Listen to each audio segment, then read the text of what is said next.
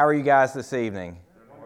Excellent. My name is Rhyne Putman, and it is a joy to get to be with you tonight and bring greetings from Williams Baptist, where I serve. And I'm just delighted that Dr. Reeves invited me, and Josh Mosley had something to do with that. He asked me, so I said yes. Even though I knew Josh, I still said yes and agreed to do it. So there's that. And let me just open us up with a word of prayer tonight, and we'll jump in, and I'll give you my reaction and my thoughts to some of the things in the book, and I think we'll have a good conversation. Father, we approach the throne of grace tonight with confidence, knowing that Jesus is our intercessor, that Jesus always lives to intercede for us, that He makes a way that we can relate to You, Father. Even though we are imperfect, even though we are frail, even though we so often fall short of what You have for us in our lives, You love us still. And I pray that tonight, as Dr. Reeves so eloquently put it, that we would abide in You, that we would hear Your word, that we would listen very carefully, and that, God, You would change our lives and transform us in the process. We ask these things in the name of Jesus, the name above every name. Amen. All right, well, excellent. Well, I am so glad to be with you guys tonight. Just as a curiosity, have any of you read the book yet? Read the book yet? Some of you have read. I'm a professor, so one of the things I like to do is ask, have you done your homework, okay? And so I'm going to expect you to read it, and we're going to have a book review, and there's going to be a quiz. All these things. I know I'm not going to put all that pressure on you, but I would strongly encourage you to take the opportunity to do that. So a lot of the stuff that I'm going to say tonight will be sort of not only from Dr. Reeves' book, but I'm also going to be interacting it and kind of throwing in some of my own things, and hopefully this will be a good and fruitful conversation. But let me just start off by asking, was there something that you wanted to be as a kid that maybe you are right now? Was there something what did you want to be as a kid? You wanted to be a teacher. You have that very teacherly look about you. I figured that out. The Jonesboro Hurricane, you gave it away. Okay, so you wanted to be a teacher. You aspired to be a teacher, and you became a teacher. Anybody else aspire to do something that they're actually doing as an adult? All right, okay. Now let me just throw it out there. What did you aspire to be as a child versus where you are now? All right, let me just throw that out. Did you have something you really, truly wanted to be when you were a kid? I wanted to be a Major League Baseball player. Yes, that was my third grade aspiration too. So yes, Major League, and I'm guessing you're a minor league player right now, right? Is that what it is? Retired from the game. What is it that you do now? Okay, middle school. Well, that's kind of the same thing, really. That's basically the same job. I mean, it's a lot of coaching and playing around and that sort of thing. All right, what else? Anybody else? I wanted to be a police officer. You wanted to be a police officer, and I'm guessing you're not now, or? I'm not. I'm a youth minister at my church. Well, that means again, being a youth minister, being a police officer.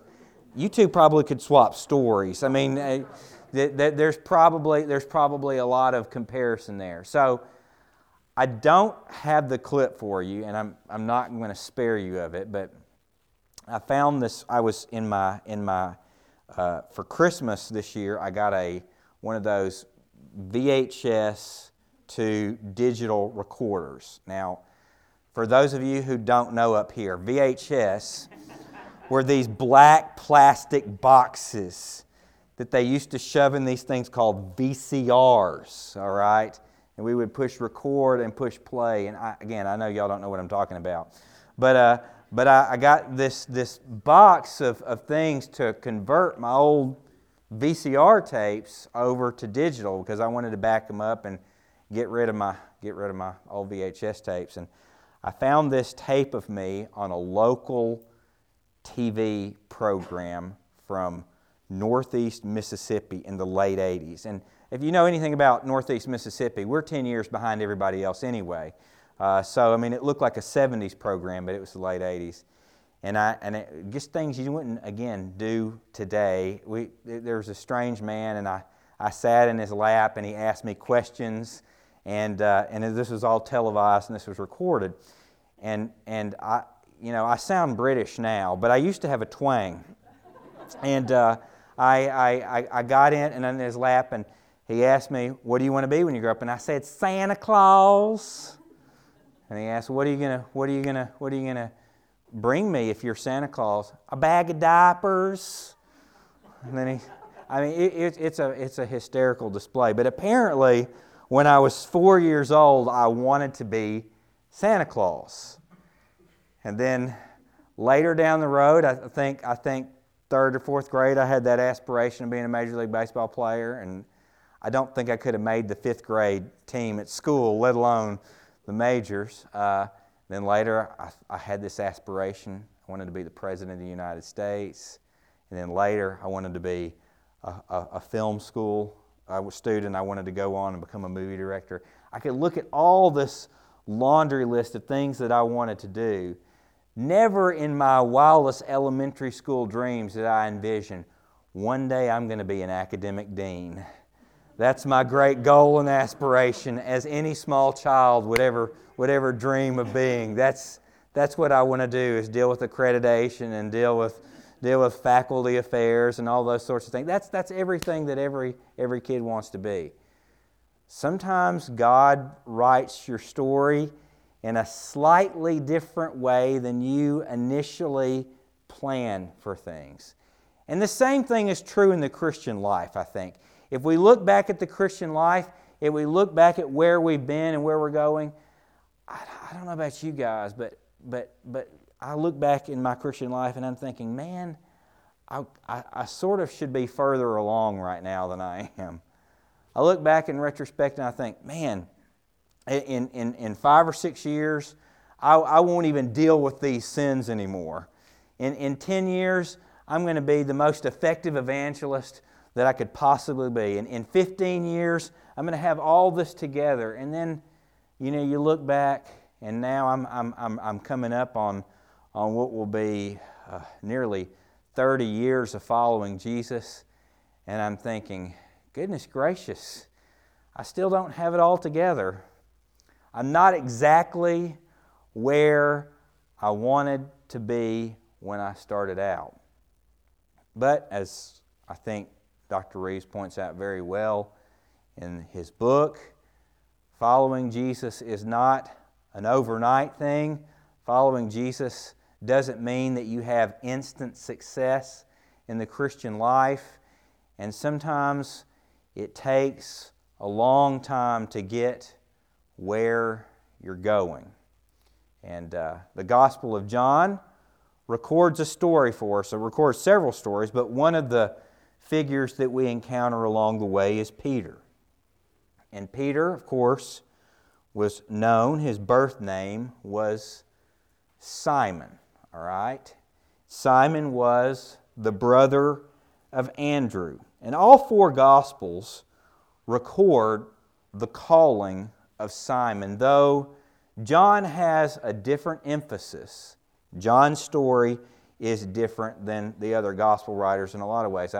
I call John the redheaded step gospel, okay, in certain ways, because it's, no offense to redheads, I have 2 redheads at home, but it's very different from Matthew, Mark, and Luke in the way that it reads, the way that it tells Jesus' story, and the way that it tells the specific things that go on in the lives of those who encounter Jesus.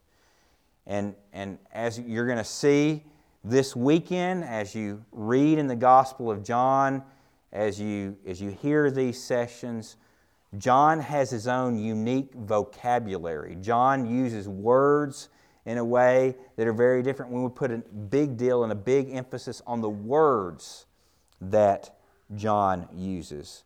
let me begin here in John 1:35 and we'll proceed. The next day, John was standing with two of his disciples. Speaking here, he's not speaking about himself. He's speaking about John the Baptizer, John the Baptist, all right? He's standing around with two of his disciples, and when he saw Jesus passing by, he said, "Look, the Lamb of God." And the disciples heard him say this, and they followed Jesus. And when Jesus turned and noticed them following him, he asked them, "What are you looking for?" Okay, so that's again what we just heard, this sort of encounter. What do you expect? What are you hoping for? And there were a lot of built-in expectations about what the Messiah would be. You know, we, in retrospect, think about the Messiah as entering the world as a lowly individual. He was born in a manger. He was raised the son of a lowly carpenter, followed a humble trade, eventually, gathered a small group of followers, died a painful death on the cross, and was raised from the dead. That's what we see looking back at the Messiah. But if you can imagine first century Jews living in Israel, they were dominated by a foreign enemy. We don't really know what it's like to be, the little guy when we think about our own national context. We're Americans. We're proud. We're the greatest country in the world. We're a superpower, probably the only true superpower left standing, maybe besides China. And we look at our context and we've got it good. We've got it made, in certain respects. But Israel, they are technically living in the land, Jewish people who are living in the land, but they're at the hands of a foreign oppressor. A foreign oppressor. It'd be like living in the United States and Canada coming over and taking control of us. Now we laugh because we know that can't possibly happen. But that's what it meant to be in Israel. Hey, we're Jewish. We belong to Israel. But day in and day out, we have to walk around and we see Roman soldiers walking up and down the street, and we feel like we are prisoners in our own country. We don't really feel like we're at home, and we are longing desperately for God to fulfill His promises and to send Mashiach, to send Messiah, the Anointed One, who will be our liberator. He will throw us off from the shackles of Rome. He will go to war with Rome. He will fight off our oppressors. He will set up David's kingdom. And it'll be just like we read in the glory days of Saul, of David, and of Solomon. Now, if you've ever read the stories of Saul, David, and Solomon, you know they didn't exactly have it perfectly. I mean, it was pretty rough ride there for a little while with those guys too. But they had these idealistic hopes, these idealist expectations about what Messiah would be. And man, Jesus was probably a huge disappointment to them. Because He's nothing like what they anticipated. So when John says, hey, who are you looking for? Or this is the Messiah, this is the Lamb of God. And Jesus turns around and says, what are you looking for? And Jesus isn't anything like what they expected. They said to Him, Rabbi. And by the way, when you're reading in John right there, it says, Rabbi, he puts in parentheses, which means teacher. Jewish hearers would have known and understood what rabbi meant, but John is speaking to Gentile audiences as well. He's explaining what that means. He says, Rabbi, where are you staying? And Jesus says, where are you abiding? Jesus says, come and you will see, he replied. So they went and saw where he was staying, and they stayed with him that day. It was about 4 p.m. Andrew, Simon Peter's brother was one of the two who heard John and followed him. Again, Andrew was a disciple of John the Baptist, John the Baptizer. All right? He first found his own brother Simon, and he told him, "We have found the Messiah," which is translated the Christ. And he brought Simon to Jesus.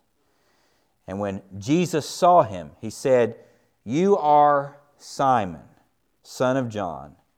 You will be called Cephas," which is translated Peter. Now again, we're pretty accustomed to hearing Peter as a name, all right?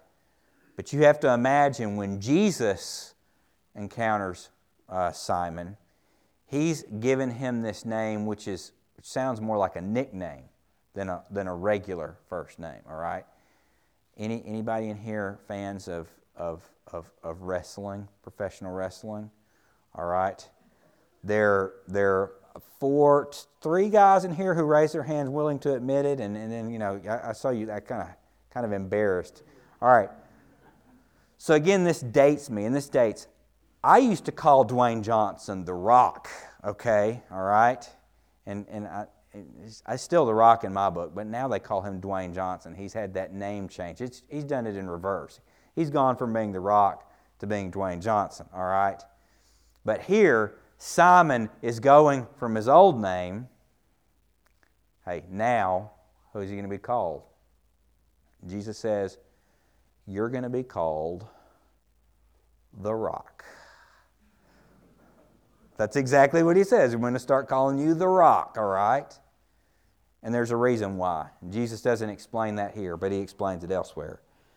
But he said, "You will be called The Rock. You'll be called Peter." And it's significant now. I mean, it will become significant later for Simon, even though it's not initially significant for him upon his first hearing of this name. But the first principle I want you to see when we're looking at the life of Peter, and this is very simple. This is almost obvious. Hearing the Word, that is, hearing the Word of Jesus, means following Jesus. Hearing the Word means following Jesus. Now you'll note that when John tells his version of the story, he tells this version of the story where Simon is brought out and he's introduced to Jesus by Andrew, and he just has this encounter. He follows Jesus, but there's no real description of what Peter says. Peter's unusually silent at this moment. This is something that we get from Peter. Peter's usually very brash and opinionated. I don't know what Enneagram Peter would have been, but I'm thinking maybe he was an 8. It just seems like the personality. He just kind of said what he was thinking and just did it. Just did it. That was his personality. But here, Peter doesn't really say anything in John's account. However, what I do want you to see is what Peter does in some of the other gospel accounts.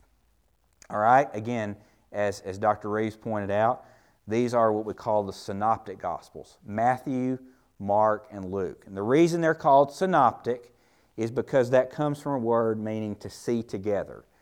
If you look at Matthew, Mark, and Luke, they're very, very, very similar in certain respects. John, again, is the odd gospel. It's the different one, all right? Mark, which was probably written first, has the least amount of detail, all right? And Matthew and Luke add in more detail. They have some details that they share together that aren't in Mark, but they also have some unique details that are unique to them. Like, Luke has his version of events regarding the birth narrative and the resurrection narrative, and Matthew has his unique series of birth narratives and resurrection narratives and other details in between. But when you put Matthew, Mark, Luke, and John together, you see that while they don't tell the same details, I don't think they contradict each other. I think there's a harmony and there's a cohesion to what they're doing. But they have different theological emphases. I want you to see what happens in Mark's gospel when we see him describe Peter's calling. And by the way, Mark is the one who's known for his brevity and being short and to the point. My mother tells me I don't know how to tell the short version of any story. I know how to make it longer and longer and longer and more detailed. Mark knew how to keep it short. And he does this. He says, as he passed along the side, the Sea of Galilee, he saw Simon and Andrew, Simon's brother, casting a net into the sea, for they were fishermen. So again, the details are a little bit different here than what we see in John. My suspicion is it's because it happens on a different day, all right? Follow me, Jesus told them, and I will make you fish for people. And immediately they left their nets and followed him. Mark uses this word a lot here. He says immediately. He says they dropped what they were doing, they followed Jesus. So, again, the picture that I get here of Peter's conversion or Peter's initial following Jesus is he saw the value in following Jesus. He dropped what he was doing and he changed his course of life. And I think for a lot of us, our conversion experience might be like that. We might have had a moment where we just saw very plainly, hey, I need Jesus. I'm going to follow Jesus. I'm going to go where Jesus takes me. And we have a very quick, sudden sort of change of action. We change the course of our life. Luke tells us a little bit more detail. Luke tells us this. We have this issue where Simon is coming in from fishing. And they've had a completely lousy night trying to catch fish. And of course, this is their livelihood. It's not like they can go to McDonald's and put it on a charge card if they can't catch fish. But he's had this lousy night. They've had nothing. And so Jesus says, all right, guys, let's get back out in the boat. And Simon is visibly frustrated. Jesus, what are you talking about? Why do you want to go back out on the water? He says, let's go back out on the water.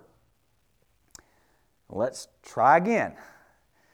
And so Jesus, you know how the story goes. What happens? They throw the nets out, and what happens? They catch so many fish that it breaks the nets. Because again, Jesus was able to do something miraculous. He was able to work this wonder. That particular miracle is not recorded in John's Gospel. But when Simon Peter sees this miracle, he falls at Jesus' knees and he says, go away from me because I'm a sinful man, Lord. There's a recognition that he's in the presence of someone different.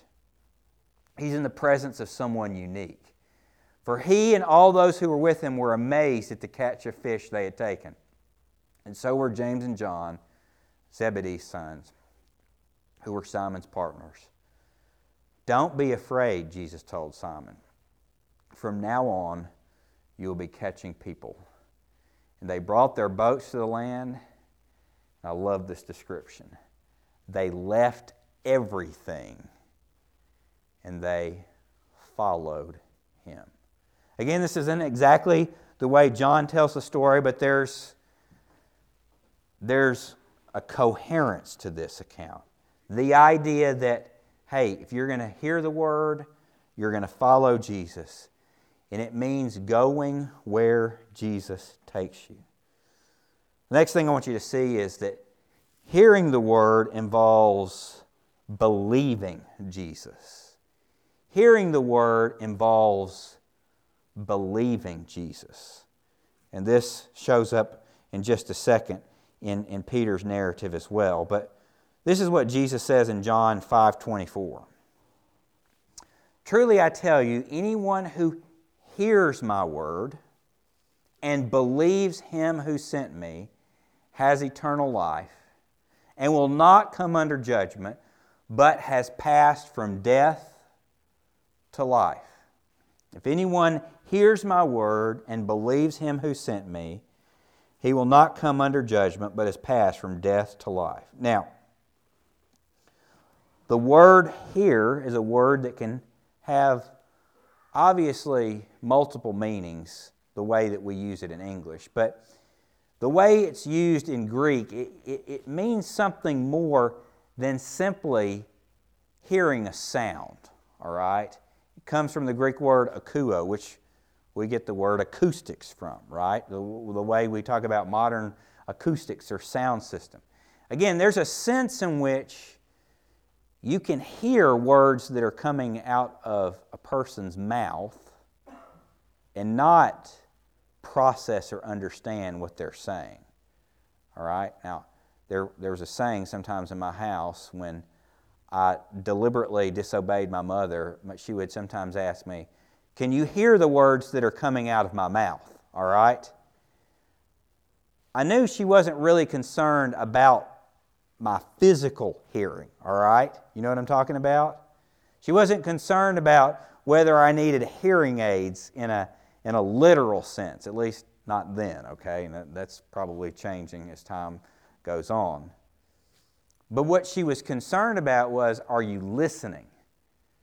You understand the difference there? Because when you hear something audibly, that's one thing. But listening involves something else. It involves careful attention to what is being said. We have this really bad habit, I think, in our culture, and I noticed it in my own house all the time. I can have the TV on in the background. I can have a laptop in my lap. I can have a phone sitting there in my chair. I've got all these sound sources coming to me. It's so easy for me to be distracted and to completely tune out. Are any of you like that too? I mean, I've never been tested for ADD, but I'm self-certified. I'm convinced I have it. I can hear all this stuff, but that doesn't mean I'm willfully and intentionally listening. Okay? So Jesus says you have to hear my words. Beyond that, you have to obey the words. Because to listen to God's word is not simply to hear it. Yes, it's to be able to hear it, it's to be able to read it. There's another level. You have to understand it. Or at least understand it to the degree that you can be obedient to it. Doesn't mean you know all the mysteries of God's word, but you can understand it on a level that say, Jesus, if I'm going to follow you, if I'm going to be in relationship with you, I have to grasp the basics of what you're saying. And then beyond that, you have to be able to obey and to understand on a level that sometimes we miss. I want to read a section to you from Dr. Reeves' book because I thought this was very interesting. There's this sort of dialogue that plays out between Jesus and Peter. And what Dr. Reeves illustrates, I think, very well, is that sometimes Jesus will be saying something and Peter will sort of like, yeah, I hear you, Jesus. Oh, yeah, I hear you, Jesus. It's sort of like when I'm trying to tell my son instructions about what he needs to do. He's already thinking sometimes about how he can just quickly get through this and be compulsive and not actually pay attention, not actually listen to what he needs to do, the steps, the directions. This is what's happening with Jesus and Peter. He says, Jesus, what I'm doing now you don't understand now, but you will later. And this is again talking about the foot washing. And Peter, who's acting, oh yeah, I got this, Jesus, don't worry. He says, you will never wash my feet. I already understand, Jesus. I already understand what you're saying. He's not listening. He's hearing the words, but he's not listening. He's not slowing down to think about what Jesus means. He's not trying to understand. Jesus says, well, if I don't wash your feet, you'll have no part of me. It's John 13. And then Peter, again, acting like he knows what he's talking about, says, then wash my hands and my head too. He doesn't understand. He doesn't understand the symbol that's going on. He says, Lord, where are you going? Where I'm going, you cannot follow me now, but you will follow me later. Peter, again, acting like he knows what he's talking about, says, Lord, why can't I follow you now? I will lay down my life for you. And again, so on and so forth. There's several instances in the life of Peter where he doesn't seem to really know what he's talking about. He doesn't really slow down to listen or to understand. So, let me for a moment sketch to you a couple of different ways in which we believe things, okay? And this isn't actually from the Bible. This is from church history. This is Martin Luther. He was a smart dude. He said a lot of things that I thought were really interesting. So let me spell some of these things out for you. There are a couple of different senses of what it means to believe something, okay, or to believe a fact. He uses this word notia, which is the word from which we get notice or acquaintance. And it's the idea of believing a fact. Okay? I believe a fact. So, for instance, help me here. Joe Biden is the 46th president. Is that right? Numerically? I can't. 46, okay. I believe Joe Biden is the 46th president of the United States. I'm not absolutely certain, but you gave me that fact. That's a proposition, okay? That's a fact, okay? I'm not telling you anything about my political beliefs or how I voted or anything like that. I'm just telling you, hey, it's a fact. This guy is the 46th president of the United States. And it's possible for someone to believe that God exists. It's possible for someone to believe that Jesus is the Son of God, that Jesus died for sins, that Jesus was raised from the dead. It's possible for people to believe these things as a fact, and it never makes any real difference in their lives. Okay? See what I'm saying? It's possible for you to believe facts about God and it never make any difference in your life. And I'll give you an example from Scripture. James, talking about the belief of people, he says that basically, faith without works is dead, that if you don't have a faith that works itself out, then you don't really have true, authentic faith. And the analogy he says is, you believe there's one God? I'm paraphrasing here. Good for you. Even the demons believe and shake in their boots. All right? The word there is actually shudder. But it's the idea that, yeah, the demons believe that there's a God. The demons believe there's only one God. But do you think demons are faithful followers of Christ? No.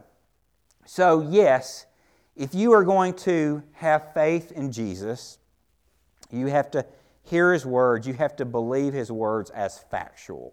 That's level one. That's only one step, okay? And from this notatia, we move on to something called a census.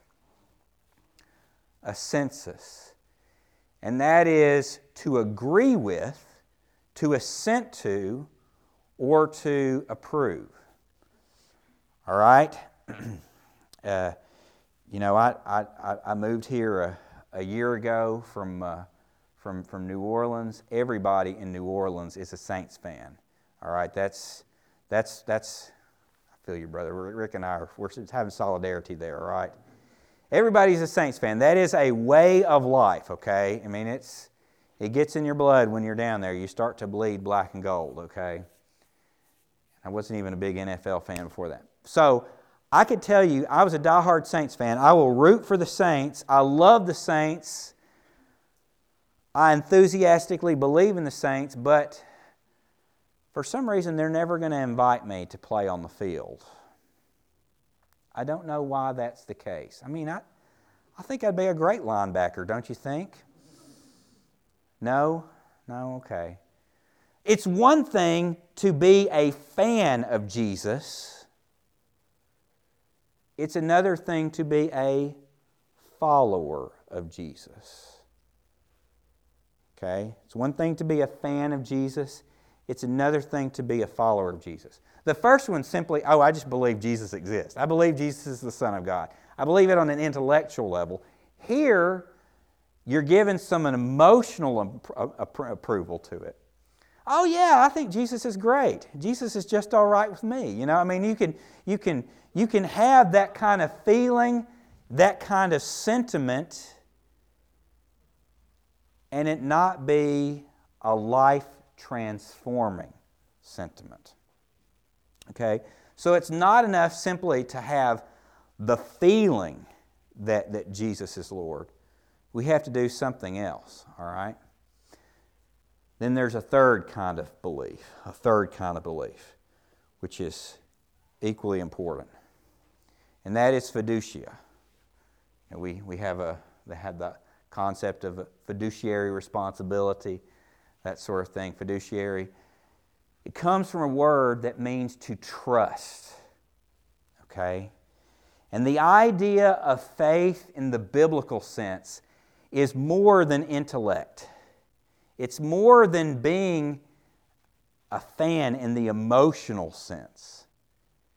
It also involves genuine trust. Trust in the person of Christ. Faith, confidence, credit. Trusting faith in Jesus. I have to fly quite a bit for work. I'm not crazy about it, but I can do it, right? I mean, I can get on the plane if I need to. But if I'm going to fly in a couple of weeks to Miami, and I'm going to drive down to Key Largo, I'm going to be suffering for Jesus for a week in South Florida. I'm really, really dreading that. But I'm going to do it for your sake. So just I'm taking the bullet for you. But if I'm going to get down there, it's not enough for me to believe that planes exist to take me to South Florida. It's not even enough for me to be enthusiastic about the idea that planes can get me to South Florida. What do I have to do to get to South Florida besides stay in the car for a long time? What's that? Get on the plane. And that involves a level of trust. A level of trust that, hey, I have confidence that the mechanics have looked at this plane closely enough, that they've observed it, that they've kept up with it, they've refueled it properly. It's a level of trust that pilot has passed his pilot's test, and that he has sufficient number of hours up in the air, he has sufficient amount of experience, that he does this all the time, that he can get me from point A to point B. That's what trust essentially is. We entrust ourselves to someone or to something, knowing that they are capable of doing what they say they're capable of doing. And see, again, this is just an intellectual thing here. This is a feeling thing. Here, faith requires action. That's again what Jesus is ultimately getting at. To hear me is more than believing a series of intellectual statements about me. To hear my word is even more than feeling. See, I think that's what Peter was good at. Peter was good at the feeling part. Oh yeah, Jesus, I'm down with you. I'll go wherever you go. Jesus, wherever you take me, I'm ready to go. Let's roll, all right? But to actually put action to what he said he was going to do meant so much more than sometimes he was willing and able to do. As we know that Peter would, of course, deny knowing Jesus in the Synoptic Gospels. In John's Gospel, he would deny being a disciple of Jesus 3 times before the rooster crowed. So, again, it takes action. It takes stepping out and trusting in faith in Jesus. And we can't really hear Jesus unless we understand and obey. We can't really hear Jesus unless we take that next step and we understand and obey. So it's not just about hearing the words. It's about listening to the words. It's about seeking to make sense of them and seeking to live them out. John 6:66. I think this might be the most depressing verse in the entire Bible. I preached on this a few weeks ago at a conference down south, and this text just turns my stomach. Again, it's ironic that it is John 6:66, okay? But John 6:66, Jesus gave a really tough set of instructions, described who he was, and people had difficulty processing what he said. And he said from that moment, many of his disciples turned back and no longer accompanied him. We're in an age right now where one of the trends are people deconstructing their faith, deconverting from the faith, telling their stories about how I came out of church culture and now I've decided to live a life where I've rejected traditional Christian beliefs. Again, some of the people that were my heroes in Christian subculture 2 decades ago are now professing atheists. And so I think this is a tragic thing, but it's something, of course, Jesus said would happen. It's something the New Testament describes.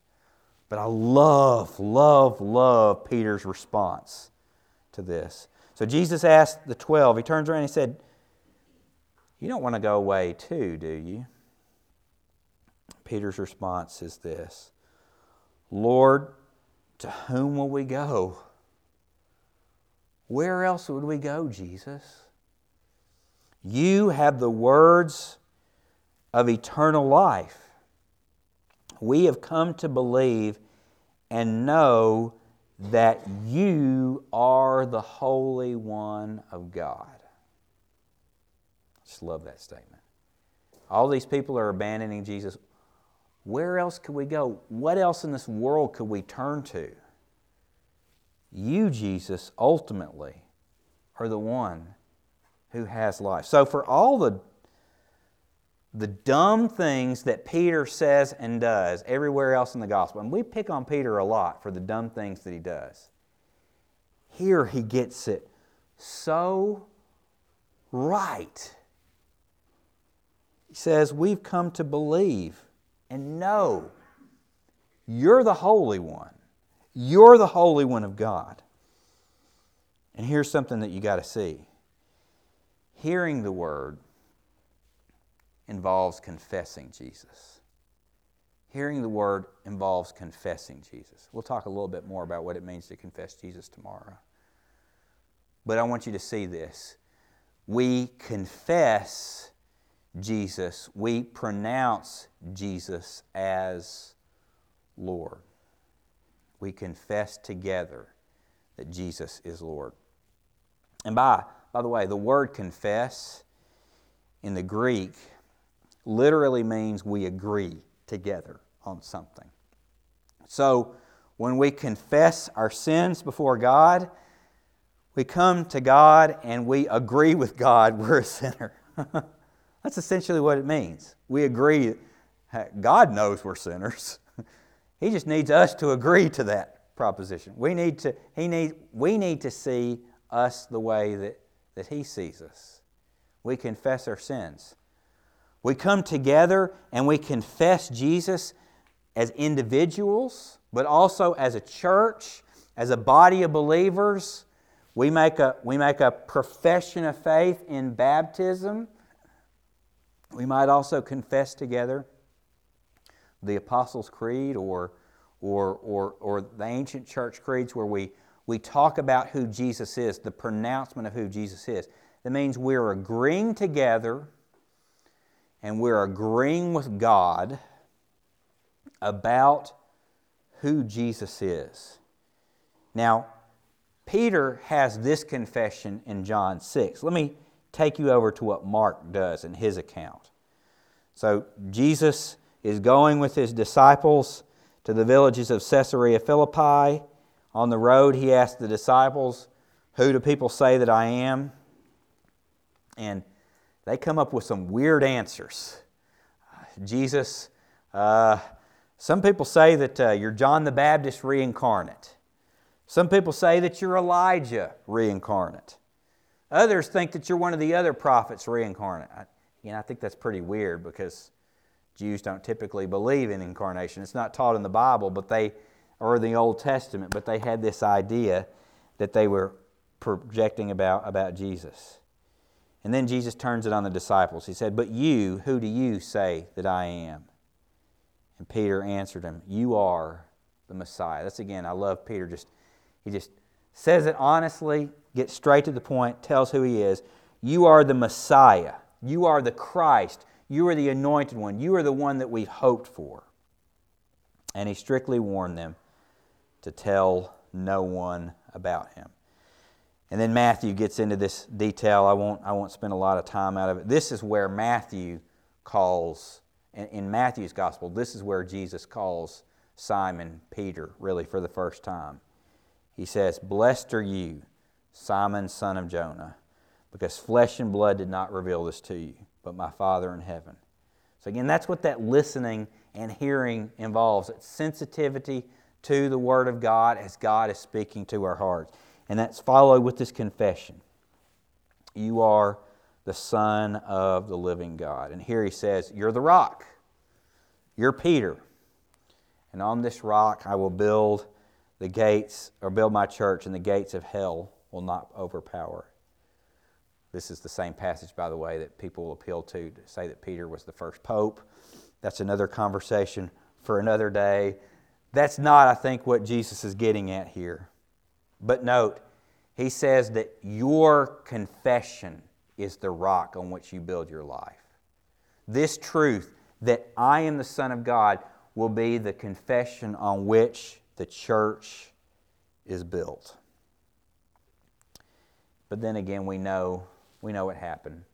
Peter ended up denying Jesus 3 times, and there's this sort of tragic story that unfolds. It said, "Simon, son of John, do you love me more than these?" Notice he's not calling Simon Peter.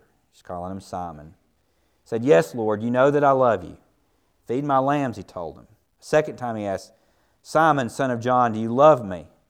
"Yes, Lord," he said to him, "you know that I love you. Shepherd my sheep."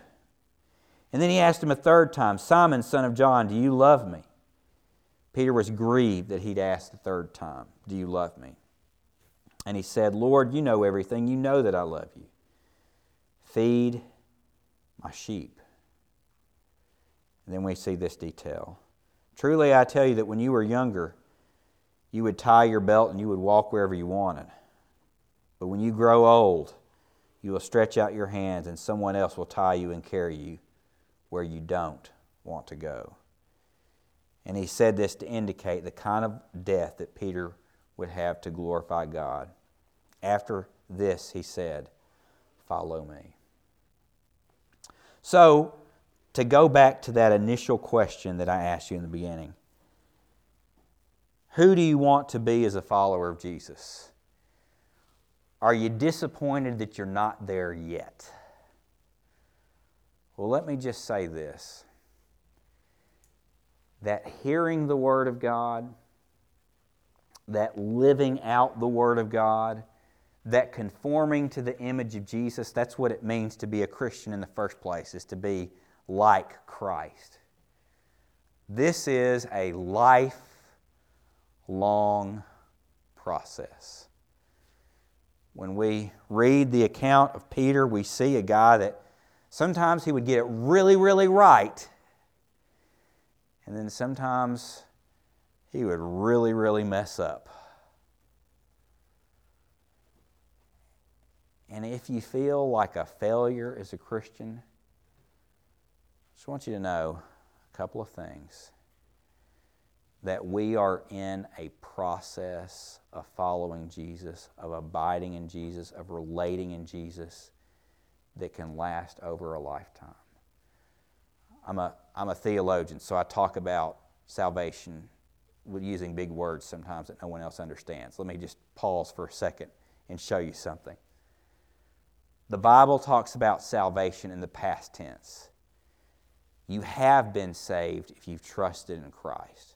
You've begun that relationship with Him. You are justified. You're declared right on the basis of what Jesus has done. You've been born again. You've been regenerated. That's the word that John uses, is the word born again. It means that the Holy Spirit comes in to dwell in you and makes you a new person. It doesn't mean that overnight that you got it all together, that it's easy for you. What it does mean is that you have the Holy Spirit of God, and now, over time, you can be more like Jesus. We've been saved, but we're also being saved.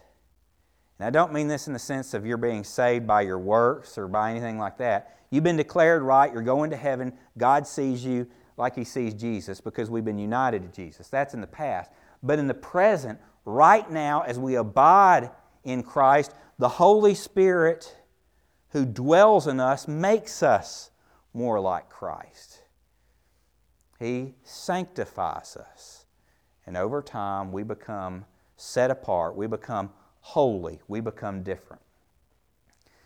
And then there's a future tense, glorification. The sense in which one day, when this life as we know it comes to an end, we'll no longer deal with sin. We'll no longer struggle with its effects. We look forward to a blissful future with Christ forever.